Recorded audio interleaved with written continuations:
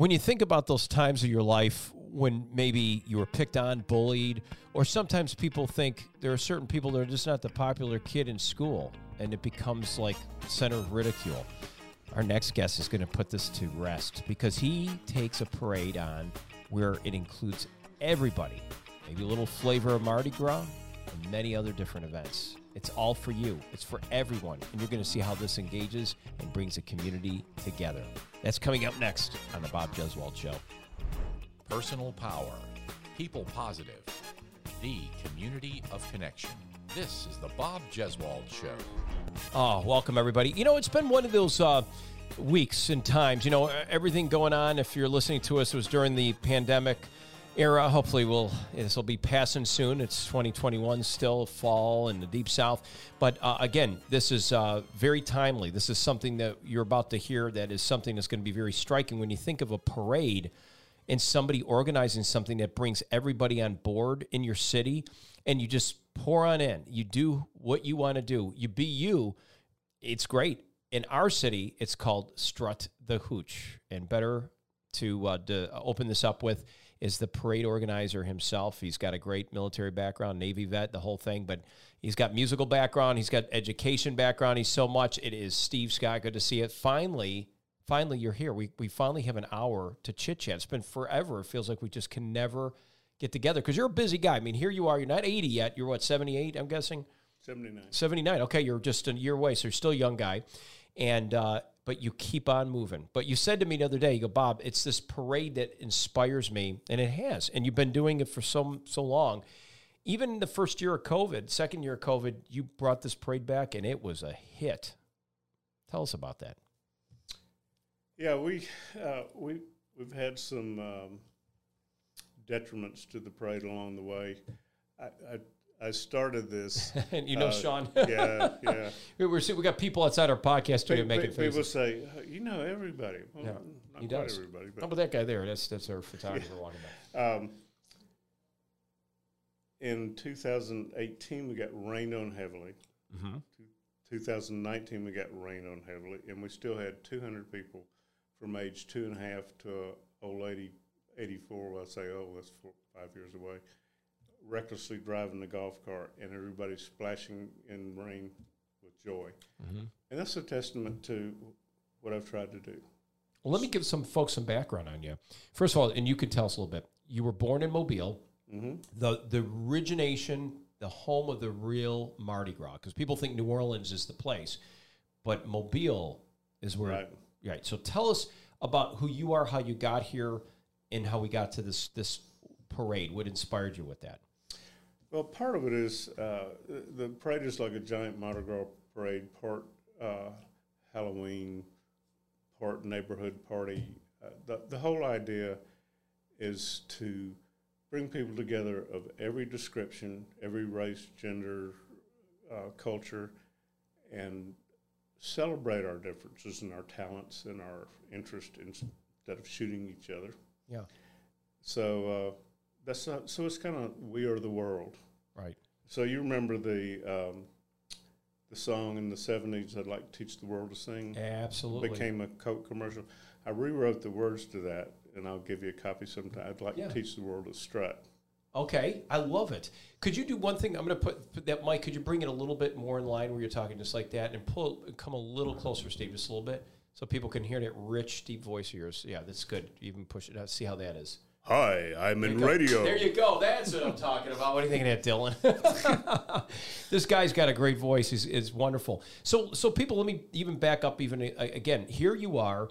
You have a big heart, and you're someone. Because what we always talk about is community. We see so many differences nowadays. You're right. There's so much division on so many levels. Politically, people in this country are fully divided. It's either this or that. And then there's a middle ground. Then there's racist issues going on and racism here and there.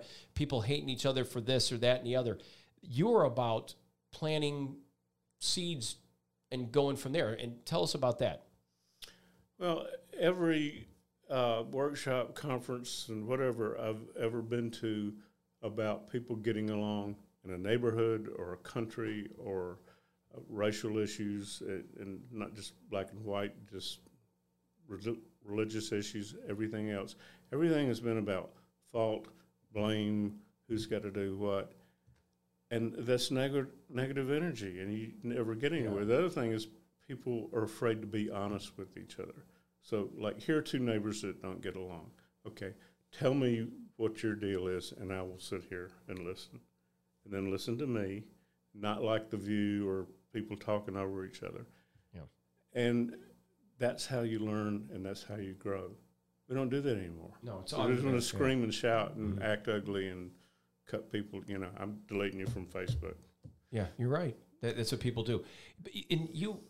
Because of your background, give us your background for a minute, because people got to understand, how is this guy who goes from that to organizing this parade that pulls every background, gender, race, whatever it may be. It's a time when everybody celebrates together. And we're talking hundreds of people come in. You get cooperation from the city and from a nonprofit with Uptown Columbus and this area of Georgia. And you're able to parade down Broadway, go in a circle, go back down again. And everyone comes together for that moment, but we want to keep that momentum going. So tell us a little bit about who Steve is, and then kind of go from there. How this Scott guy comes to town in 1971, and here you are today organizing a parade at 79 years old. I was not a very happy camper when I first got here.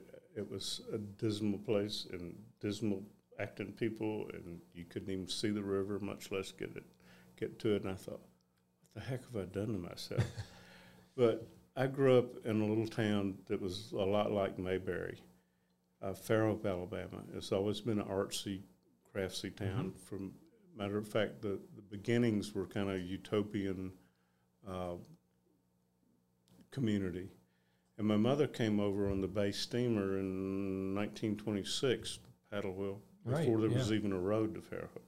Wow, because now it's part of 98, US 98. Well, it's always been on 98 was on 98, but it's on the Eastern Shore of Mobile. And it was a cool little town. We didn't, when we were kids, we didn't know how wonderful it was. And like most kids, we were like, I can't wait to blow this party. Right. And now I can afford to live there. Yeah. And they have an arts and crafts festival now that is huge. But when it first started, it was just artisans putting their stuff in store windows, like pine needle things and painting and wood carving and stuff.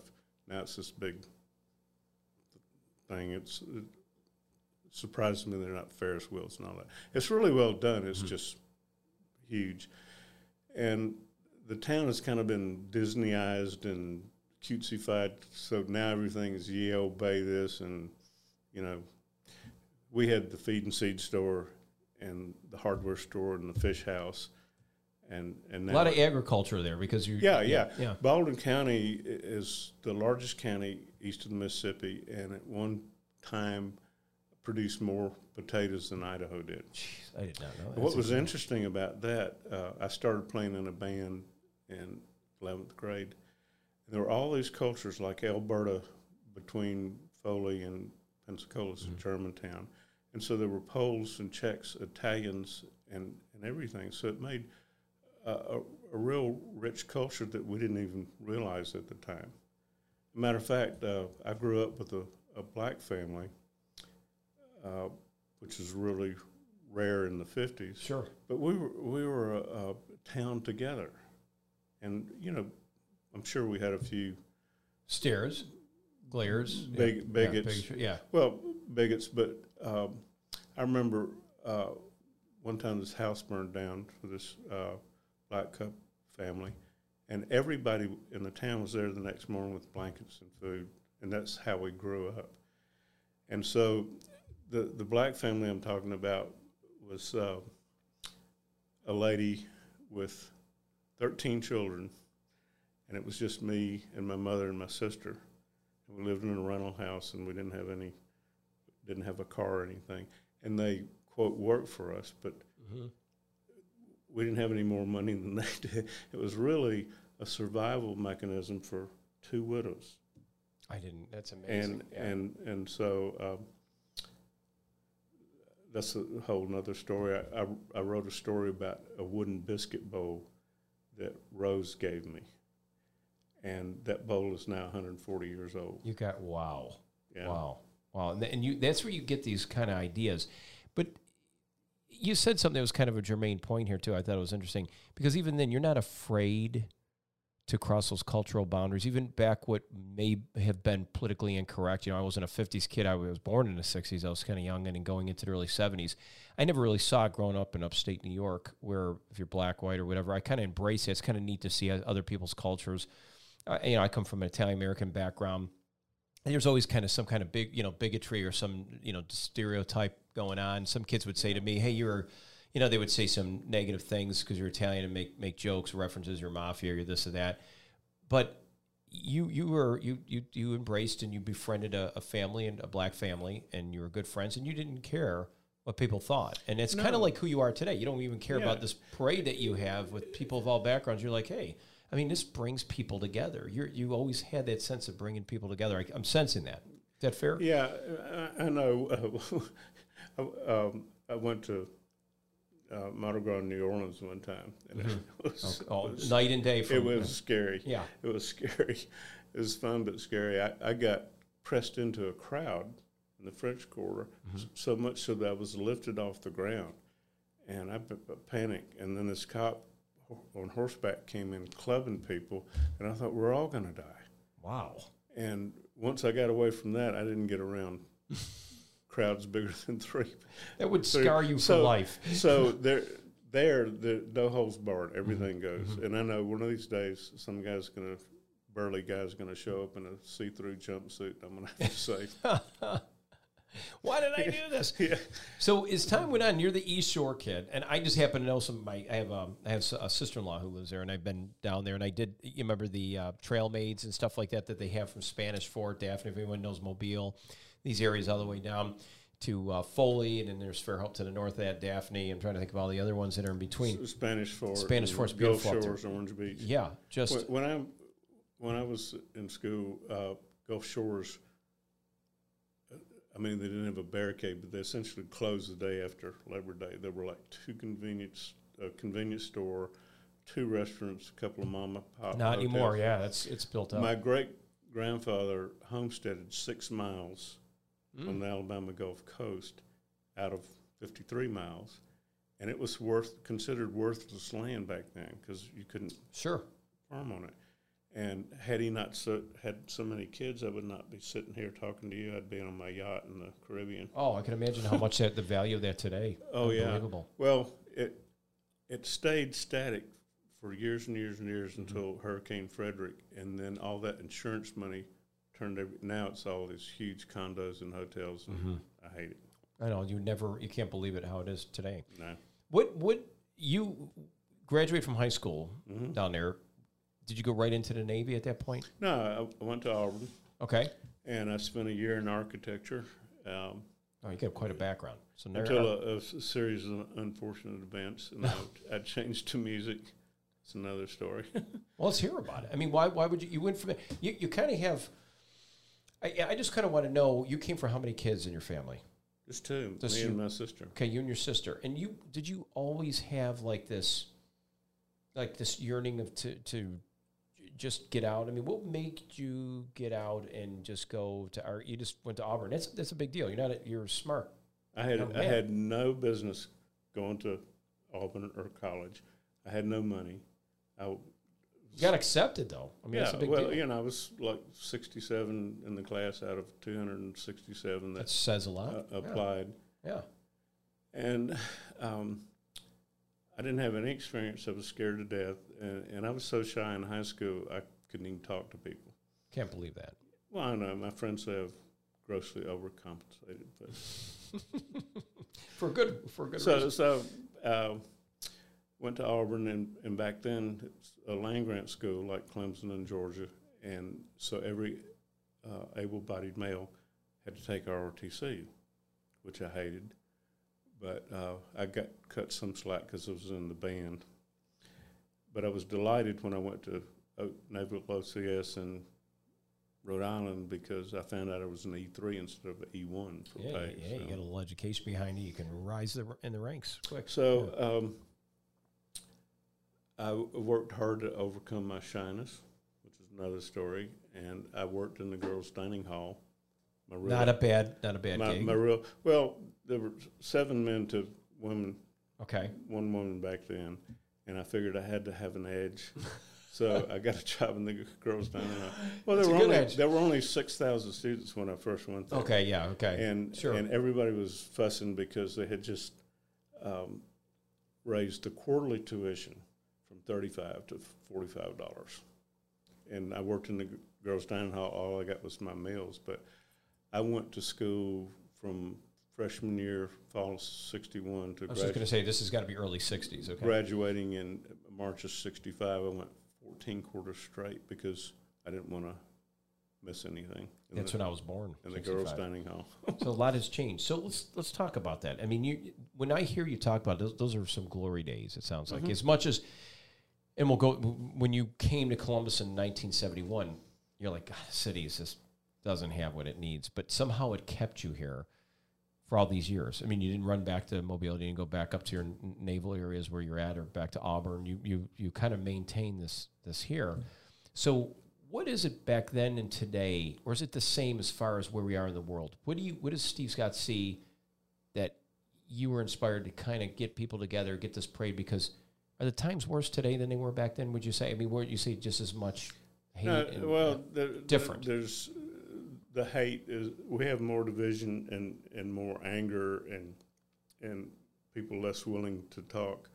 We had problems back then, like the first year of integration was in '70, and everybody pretty much behaved. They put the schools together. They had a huge band, and it was very popular. The second year, all hell broke loose, and they were firebombing stores on Broadway, and my life was threatened. And why was your life threatened? Well, anytime you have change, it upsets people. And in this case, we had to move from 2 extremes of style to a center, and that cuts off traditions that are dear in the heart of people, and they get angry. And so I was supposed to have the junior high job, and I was already nervous about that because it was my first. I got off active duty after 5 years, and I worked for a publisher in New York for a year, which was interesting. And wife number 1A, who's 1A, I got to hear that one. Well, it was a wonderful person. We're still friends. Okay, that's why we have the A sub.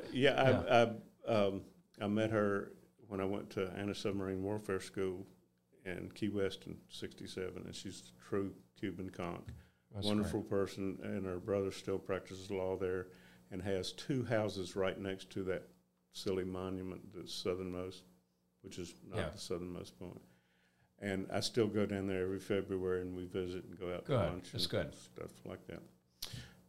So where were we going? We're going back with where everybody was going back in this. So when I went back to school to get a master's, Connie taught school at Opelika to help me get through school, and then she got a fellowship in language, and it was my turn, and I looked for a band director job, and so this junior high job was open. But all of a sudden they said, "You're taking the high school job." I said, I don't want the high school job. They said, "That or nothing." And so I already had the first year jitters, and I had to kick out like 18 students.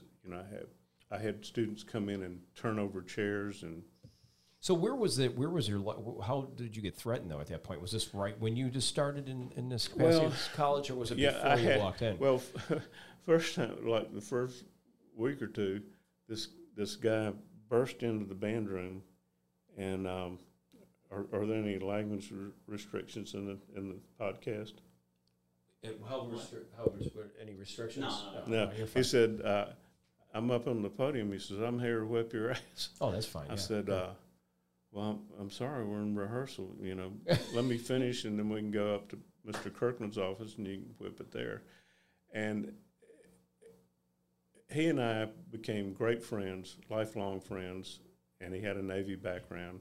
And his his daughter was a majorette, and I thought she had so much promise. I kept pushing her to apply for majorette at Auburn, and finally she said, crying, she says, "Leave me alone." Well, she ended up doing it. She got alternate, and she ended up being head majorette. Look at that. Changed her life. And so it was one of those things where a story got home about some rift between her and another girl, and by the time it got home, it was something else. Right. But the other thing was people just angry about losing things that were important to them. And so the visual aspects of the school, like the buildings and the sports teams and the band, took the brunt of it. One day a guy drove up in a plumber's truck, and he says, "You need to find another job if you get my drift."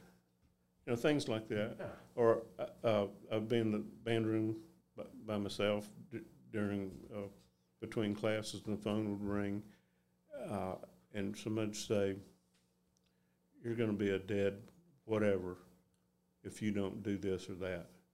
And it's not so much at that time. It wasn't anything you were doing directly, or you just seen a lot of people just No, it's looking for people were angry confrontation. Yeah. because they had to change what they believed in, Yeah. and what they liked, and what their traditions were. And so I had to go right down the middle, so I had it from both sides. And it was no fun. But my band parents had a crisis meeting, and told the students, this is what we're going to do. And so I guess I can say this because he's long past, but the principal was a good guy, and I liked him, and he was a Navy person too. But the first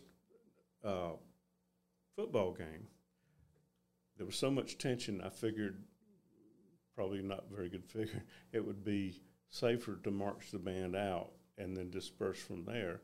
Well, the Parks people turned out the lights because they wanted to go home. And this group of thugs came up, slammed me against the car, and cut the bass drum heads and knocked some kids down and broke horns. And so I called the principal at home. He says, "I don't know what you expect me to do about it." Well, I mean, this is 60. What year is it? 60? No, 61. This I mean, is 71. 71, but it'd be. This is the second year of integration. So I said, "Well, Mr. So-and-so, I will take care of it." He said, "What are you going to do?" I said, "You don't need to know." I mean, if you've just abrogated your responsibility. Right, you did. You said, "I don't have." I'm going to take, everybody's screaming about rights. I'm going to take care. I have rights. You forget. That's right. Teachers have rights, and I'm going to protect my kids. And so I went and made friends with the police department and Russell County Sheriff's. Interesting. Okay. And so if there was somebody making trouble at a football game, all I had to do is look down there and go, and they'd come up and snatch them out. And if anybody's listening to this podcast, most of you are, Steve did like a wink, like you just would sit up in the stands or wherever your band was, and you would just sit there and wink down at a police officer. Yep. Bam, you got the response you needed. Yep. They come up, solve the problem. And you're thinking, I mean, you look at that and you just don't think. It's hard to go through. Yeah. Because I felt really alone. And so after a couple of days, I recognized the guy that slammed me up against the car, and he was a student. And I said, "Who is that?" And they said, "Oh, that's so-and-so." I said, so I swore out a restraining order on him. And so the sheriff's deputy came up to serve it in the principal's office, and the principal saying, I said, "You need to get so-and-so called up here." He said, "What are you going to do?" I said, here's a guy who doesn't want to get involved. Do you want us to go down there? So he came up, and the man said, "Are you so-and-so?" He said, "Yeah." He said, "This is a restraining order. Do you know what this means?" "No." He said, "This means if you look at Mr. Scott or cause any trouble or come anywhere near the band, your butt's going to jail." Just like that. That's Yeah. good. And so that's what I had to do, which was on top of all the other. You know what's amazing? You're you know, people again that don't see you're not like a little guy. I mean, you're not intimidating. You're very friendly, very soft spoken. You always been that way since I've you know, ran into you and met you, and all the nice things you do in the community, and you dress up and you engage people. You love people, but you never took it the wrong way. Like, you never got to the point where you're like, well, I'm gonna, you know, I was expecting you to say when that kid did it, I was waiting for you to say, former Navy guy here, you took him and you pinned him up against the wall and threatened, you ever do that to me again? You know, but that's not your approach. That's not your approach. Some people associate kindness with weakness. Right. And it's a mistake. Right. Because you're not weak. No, and there have been times in my life when I ran into somebody that didn't like me. I said, how can they not like me? You're the nicest guy. I can't meet anyone. And it was always, when I figured it out, it was always because I was a threat to them or they were jealous about something. Mm-hmm. Which is usually the case in most. Yeah. It sounds like, I mean, these are children that you'd see in high school or younger, but they're doing this as adults, for crying out loud, in college. And the same, when you're nice, people think they can walk over you. Right. I and agree. if you've ever noticed, bullies, all bullies are cowards. Yes. And when you stand up to them, that's when they fold. And have you ever noticed that the people that are the biggest bullies have the thinnest skins? Mm-hmm. Well, they can't handle it. Yeah, and so it just even calling them on their behavior, they perceive as an attack. Mm-hmm. So exactly. Yeah. So this is the Steve Scott that I wanted to try to find out. I wanted to see how you know, where you are today, but where the stuff that went through that really kind of came into play. And you're going through this and you see this. As you see it, and you still keep you keep discipline. You care very much so for your students. You made sure they were protected. You made sure how they marched out in the band. You do certain things. And anyone listening to, I mean, when we go through these things, you're not retaliatory. You operate in a space very much like somebody who is, you do God's work kind of thing. You're like, I'm not going to go there. I'm not going to be, I'm not going to be a footstool, which you're not. You got business done. If you had to call the police in, you knew how to engage a relationship. It's almost kind of brilliant in a way. I mean, you didn't fight fire with fire. You did the fire in a different way, but in a more smart and calculated way. Well, we keep peace. We had a really good band. We didn't win any contest or major accolades, but one of the best compliments I ever got, I heard. I think it was at a Columbus Regional employee picnic at Callaway, and one of my former band students was trying to explain to her mother about what it meant to her, and she was kind of struggling. And finally, she said, "Mama, we were family." See, you brought that family feeling. And so, 50 years later, my little band students are now 67 and 68, and I rode over Saturday to Auburn to Alumni Band with one of my students, Mark Glover, and we marched out on the field. I love it. Homecoming. I call him a CNI drummer. He says, "Mr. Scott, in 8 steps, we're going to turn right." Yeah, 1 E and a 2 E and a 1 E and a 2 E and a 1 E and a 2 E. Yeah, there you go. But this was you just have the love for that. You were a tuba player too, right? Was that one year? What's your favorite instrument? Well, drumming or percussion? I'm a beginning tuba player. Okay, and it's new. I began in '58. And I'm still beginning. Hey, it's 2021. You're still learning. I don't know if you ever met Paul Vandergants. He was head of jazz studies at Schwab. I know some of the Schwab music. They're phenomenal at the Columbus State University level. Yeah, I mean, they have people from all over the world. Chile, incredible. China, it is incredible, yeah. So, I know most people on faculty, and I just love those students. Yeah. And I keep up with them. But Paul Vandergants, when I bought a tuba, he said, "Why did you buy a tuba?" I said, "So I can toot my own horn." Nothing wrong with that. And you're a humble guy. You're not somebody who's all showy. But if you could do it through a horn, why not? And even then, you're not really. You're speaking through the horn. The noise is making. Well, I like to have fun. We were going in the stands, and I said to one of the tuba players, "Name this tune," and I go, bum bum bum ba bum ba bum ba ba ba bum ba bum bum ba bum ba bum ba bum. He said, "Yeah, that's our tuba part." I love it. You know what's interesting? Would it be fair to say, usually musicians and band members, I remember now, and anyone listening to, when you're in high school and you think of people who played instruments or in a band, it seems like sometimes they were sort of picked on. And I don't know why, and maybe because I don't know. And I sort of remember some of them. The same bully thing, Yeah.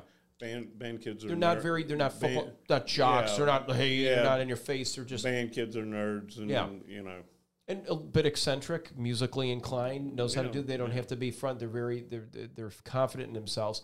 So that kind of goes in that realm.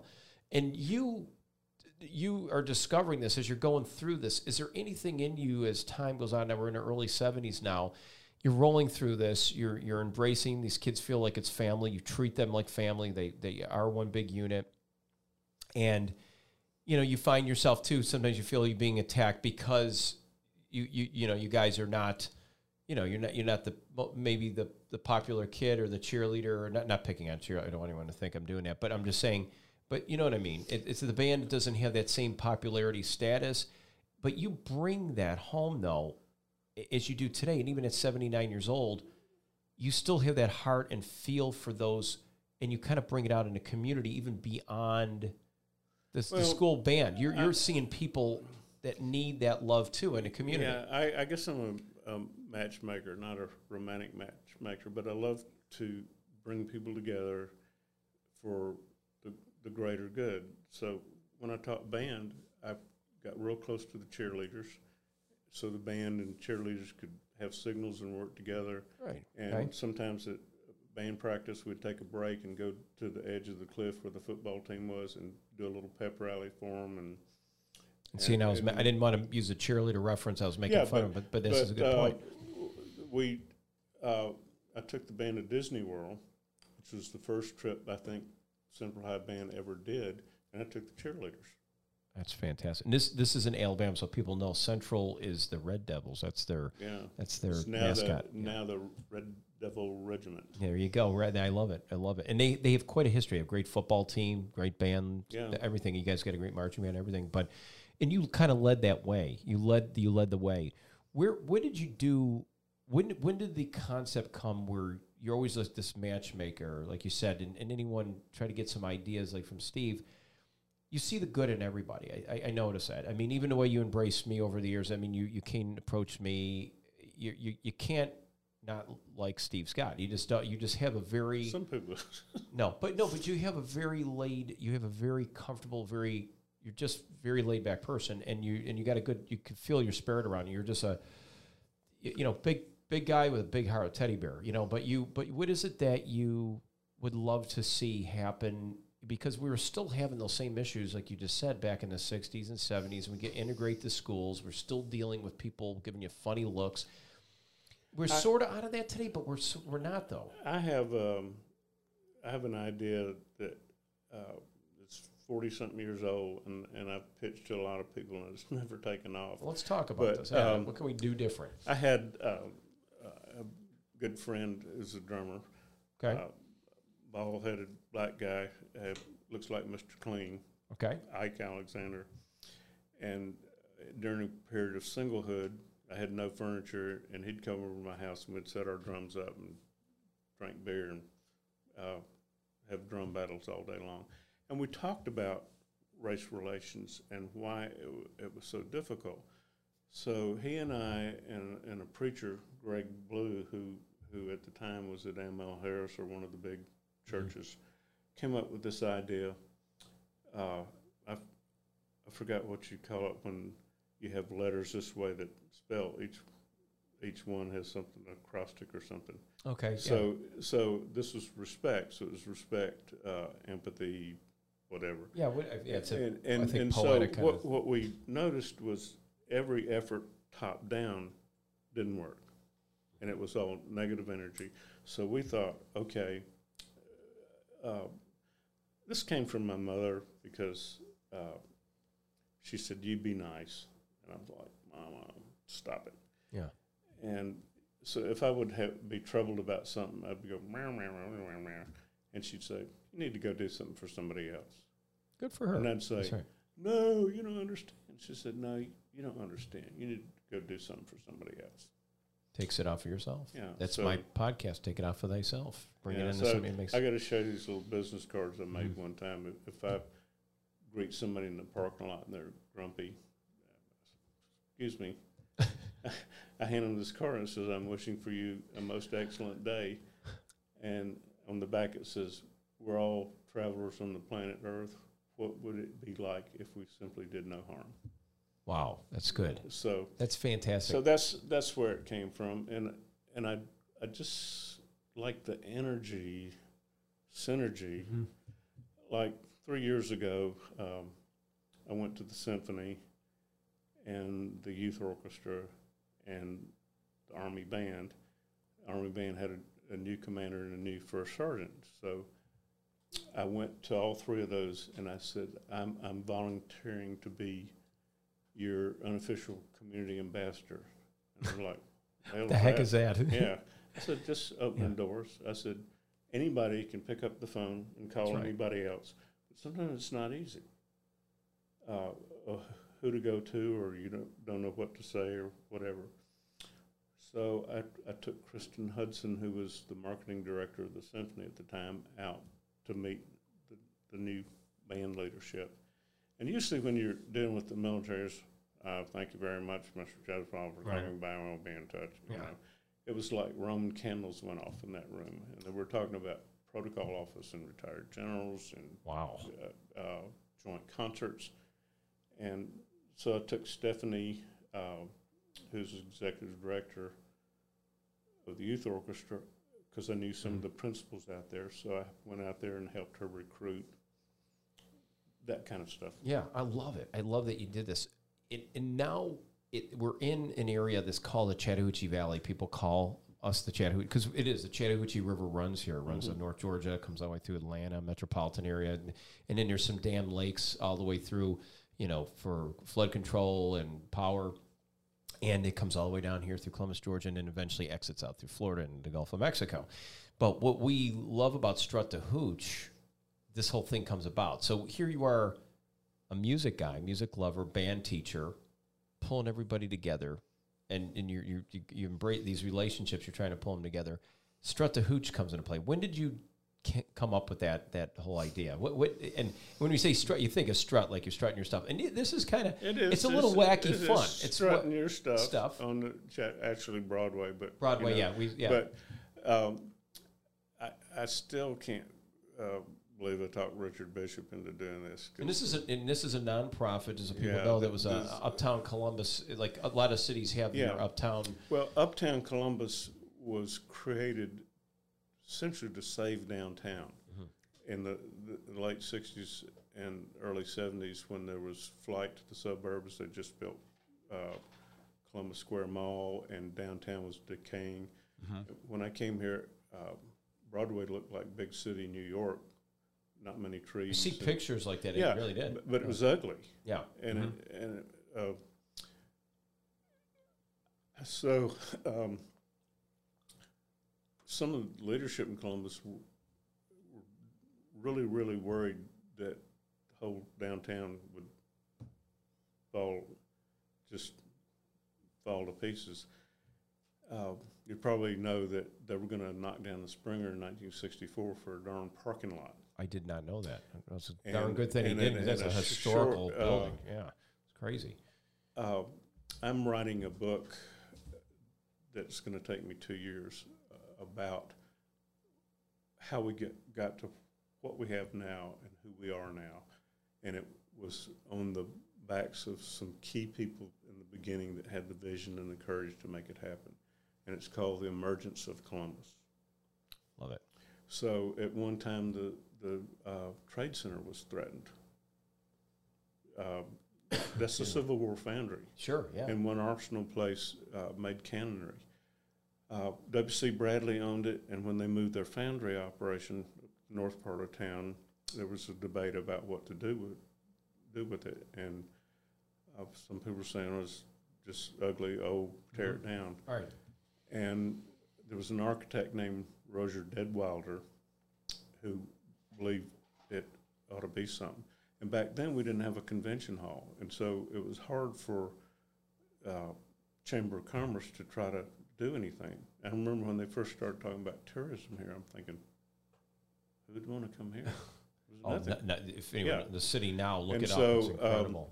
Because of my architectural background, You start as architect Auburn, and you end up becoming a band teacher. I'm walking down. And a lot of background. I'm walking down 10th Street, right where Gallery on 10th is, and there was a guy caulking a window or something. I don't know what he was doing, and I stopped to talk to him because I talk to everybody. Mm-hmm. It was Harry Kaminsky.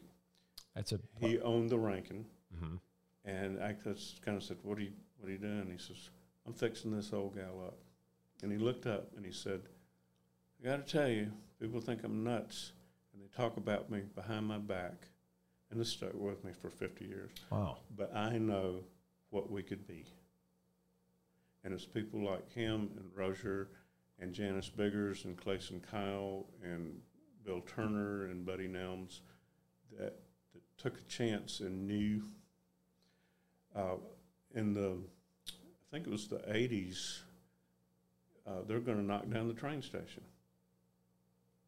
What I didn't know was in 1962, the city had plans on the books to demolish 187 houses south of 9th Street. That's like the whole historic district. Oh, my gosh. Could you imagine it today? Oh, my God, it would never be the same. If anyone sees our historic district, it's unbelievable.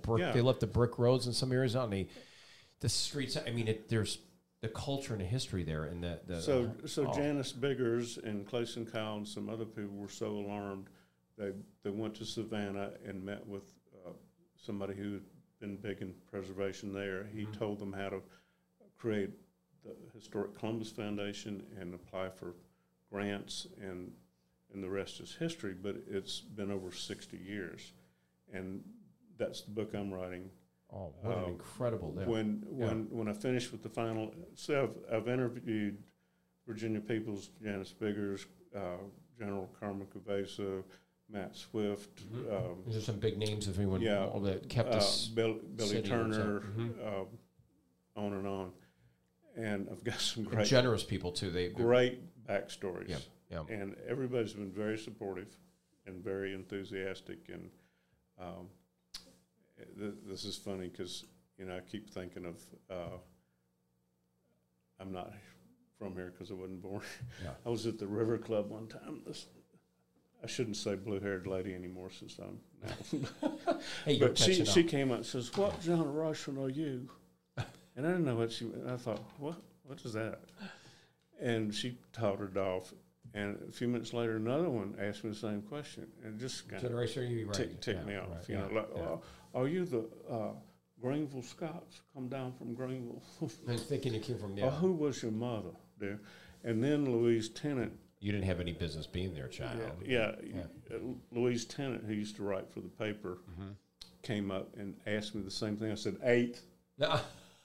And she goes, couldn't understand that. She was trying to calculate. That would have been before Columbus was founded. She finally wandered off. But did you know that Columbus is 4 years older than Chicago?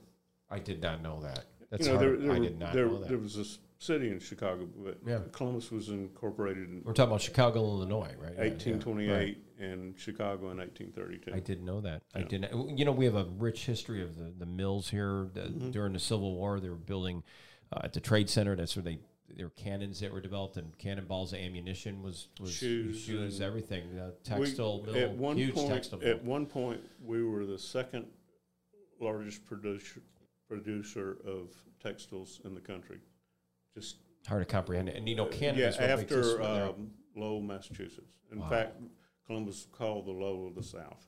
It's amazing. Yeah, that when that part of the industry left, they had to bring back other industry to do that, which is now positive, because even with that change and transformation, it'd be nice to have that kind of blue-collar industry today, but it didn't survive it. It changed with times and where everything's going. But now the great thing with Steve Scott, here you are, and you're never leaving. Okay, you keep saying you weren't born here, but you pretty much this is your home, your life. I wouldn't. It's so exciting now. I wouldn't want to live. No, it's incredible. We have the longest whitewater rafting. Yeah. We have Blue Heron experience, which is also part of a zip lining that you can go from here to the state across to Alabama and back.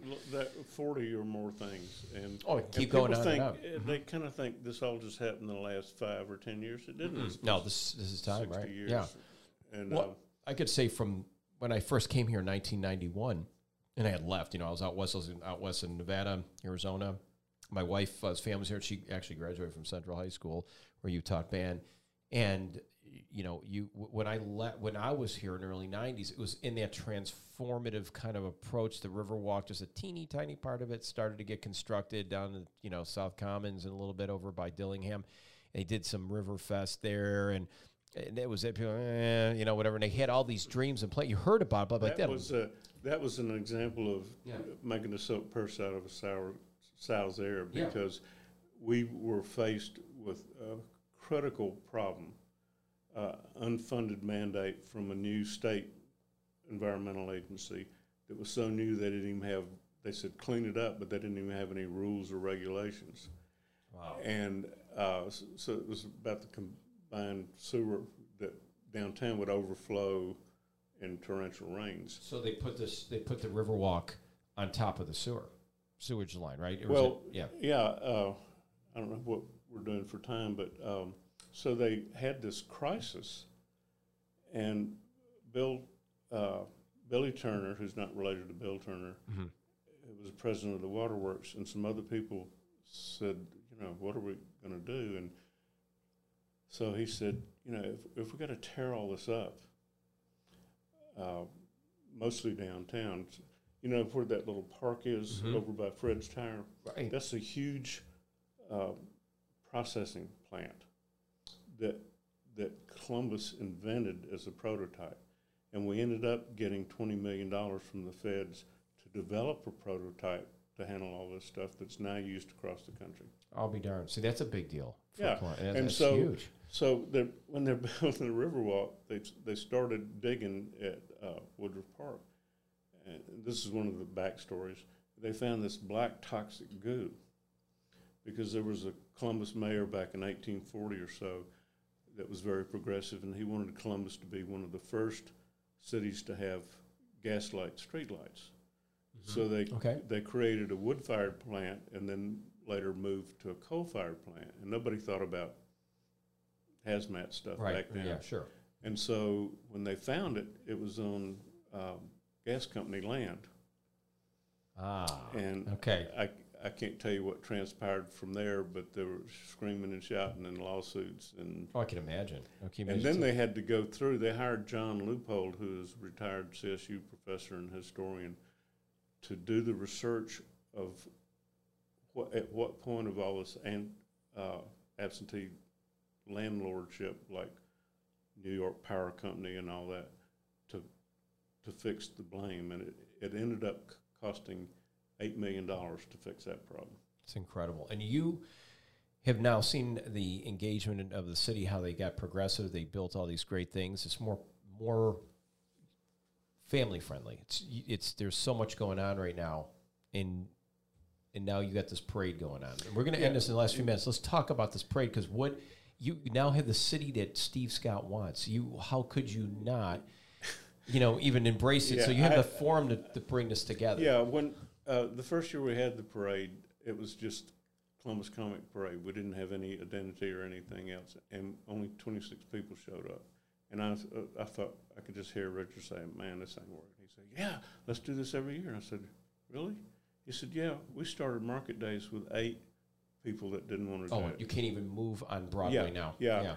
And so we did, and so the next year we had 100, and then 200, and then we would have had bigger crowds years 4 and 5, but we got rained on. So that when you say that, the most recent we had. I had some of the clip counter. We had 353. So I've tried to create the identity, the branding of the parade, me as an aging leprechaun, but kind of that in the 70s, keep on trucking, hippie thing. Tell us about all the people who come. I mean, this is, and if anyone wants to do this in any city, if anyone's inspired to do this, in this day and culture to plant great seeds, to bring everyone together for positivity, community, this kind of involvement, what kind of people are showing up at your parade? Everybody. That's what's so exciting. Give me an example of some of these everybody's. Well, in 2019, we had 100 people, 200 people splashing in the rain, from a little girl 2.5 to a 84-year-old lady driving a golf cart up on the curve, and every age, race, description, gender, color, and that's what's exciting. Part of this is there's some big parades around the country, the Doodah Parade in Pasadena, and the Comedy Improv Group, Gross National Product, used to sponsor the Gross National Parade in D.C., and it was hilarious, but it was political satire. Okay. And some of the things I can't even talk about now. And I recognize, even though we're coming up on being 200 years old, that we're still a little sensitive. So yeah. So you have to keep it, but it's like you're not. So I've tried to make the personality like Gary Pound's thing of all the downtown denizens, that kind of feel and personality. A little wacky, very creative, very accepting, very we are the world. I love it because you're seeing a little bit of every color, every background, religion, race, maybe even somebody how they, different kind of. But everyone's loving it. They're having a good time. Who's they're watching this parade. You got market days on Broadways, or people that use little tables and they vend some of their own personal things they're selling, jewelry, or maybe it's food items, paintings, whatever it may be. And then you envision this strut the hooch. You're dressed as the aging leprechaun. Somebody may come in there on stilts, or I don't want to say it's like it's a wacky, fun parade to embrace all walks of life. Is that it's people say, well, what's the point?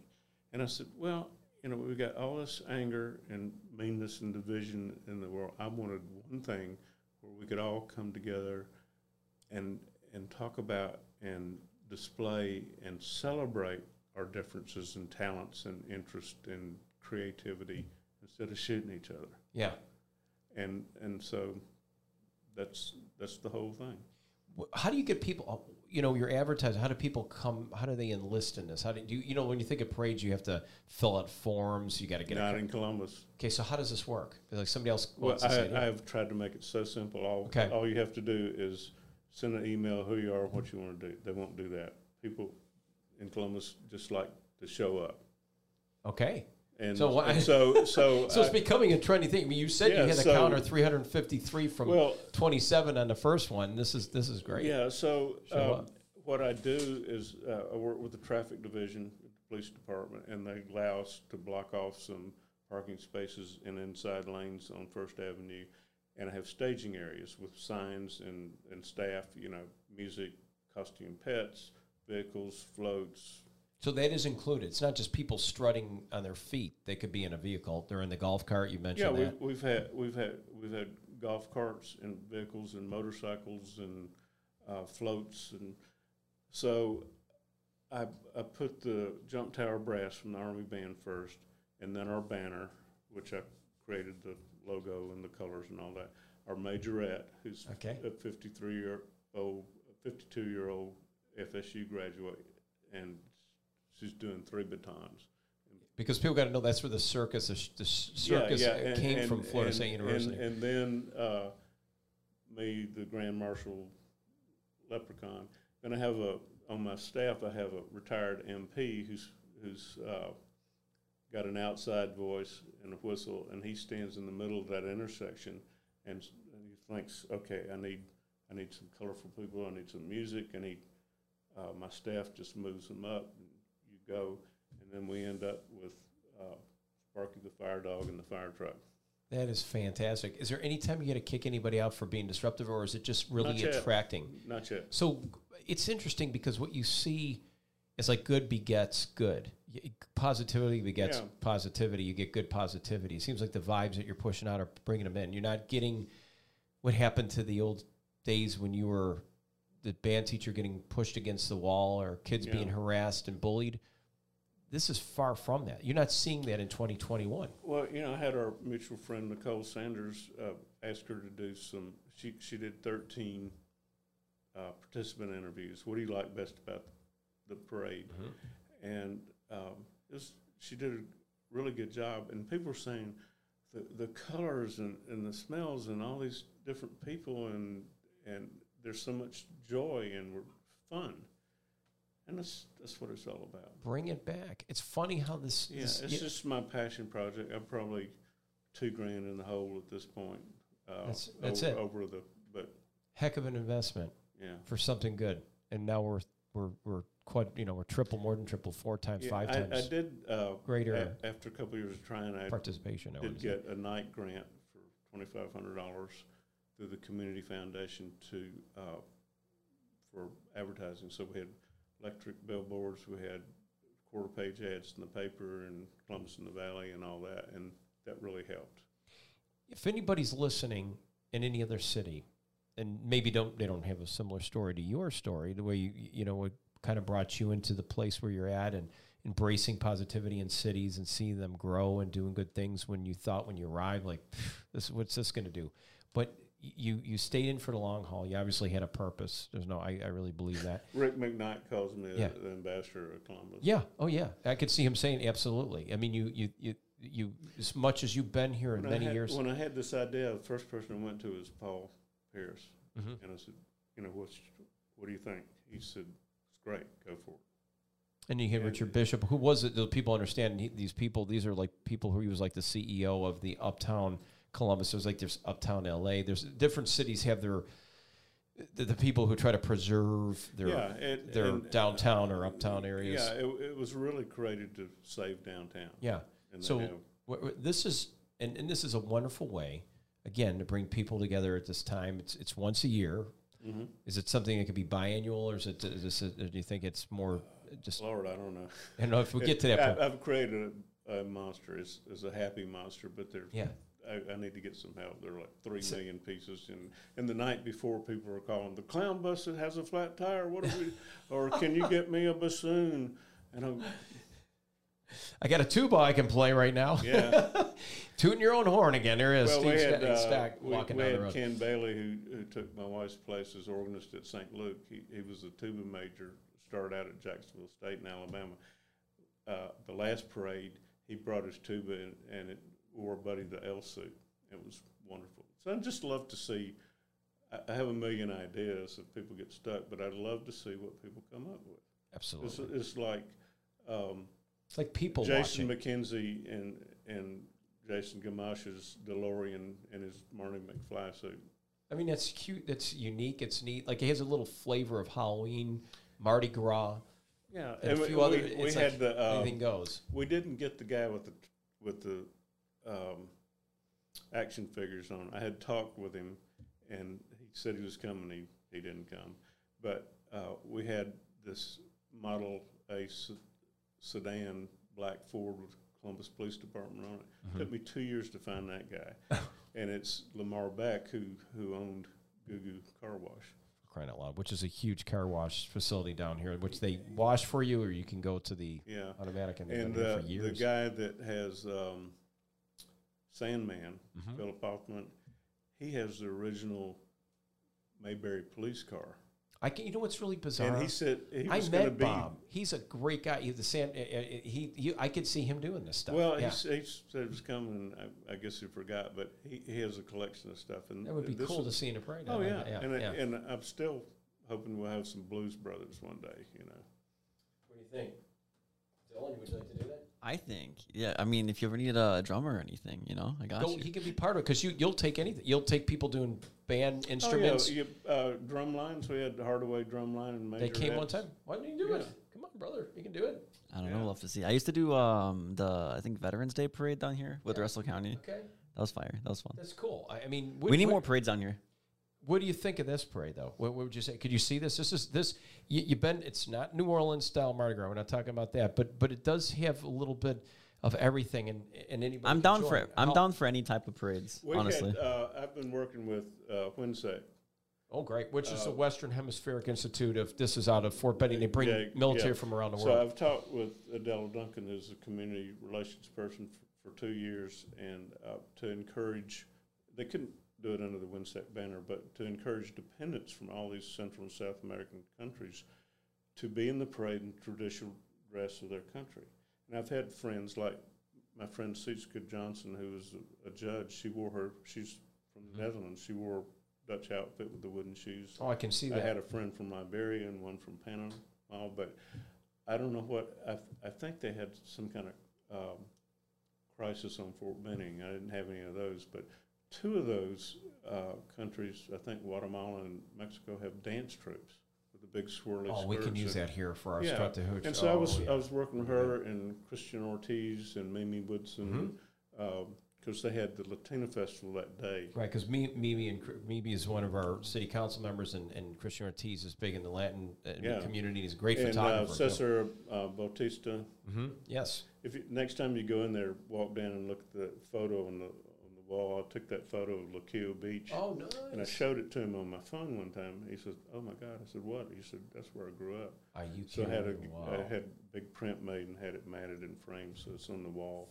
Fascinating. You got such a deep-rooted, kind of cool history, big heart, and it all comes together here all these years later when you first arrive here from the eastern shore of Alabama. Steve Scott comes in here and plays a really critical kind of ambassador-type role to the city of Columbus, Georgia. And there's anyone else listening out there, and you feel like that's something you'd like to participate in or do something like this, why not engage your community in something fun that would be something that everybody can participate in on many different levels. And like Steve said, Columbus is one of those cities where you don't really plan. You just show up the day of. Yeah. It's been working out. We have a Facebook page for the general public. So tell us about that. We'll promote it here. There are probably 900 members. And then we have a Facebook group. And the group is for participants. And the difference is you have to ask to be in the group, but that's how we put out all the information. Okay. What you need to do, rules and everything else. Good. But we still have people. I had a guy show up one day in the middle of everything. He says, "Where's this going to be at?" I said, "Possibly somewhere around all these clown superheroes and those two giraffes over there." You got to see this. This is good stuff. We have a story right here at WRBL.com. Nicole Sanders did it. It's called Strut the Hooch, if you'd like to see a little bit what Steve was talking about when she was discussing some of these great stories of some of those participants in the parade and those who had seen it. And you can go to Facebook, which is Strut the Hooch. And the way it sounds, Strut, S-T-R-U-T, the T-H-E, and Hooch, H-O-O-C-H, playoff of Chattahoochee, because it's real close to our Chattahoochee River. And then the group is something like Strut the Hooch Facebook group for participants. Okay. But it's easy to find. Okay, so we'll have all that there right here at the bottom of our page. I think we're originally Uptown Columbus used this to kick off Market Day season, and it's part of Art Beat, which is 2-week celebration. Okay. So hopefully we'll be back on track in April. It's always been the first Saturday in April to kick off Market Day, so I hope we get back on that. Well, hopefully we can bring other cities in this same kind of space, which we're doing.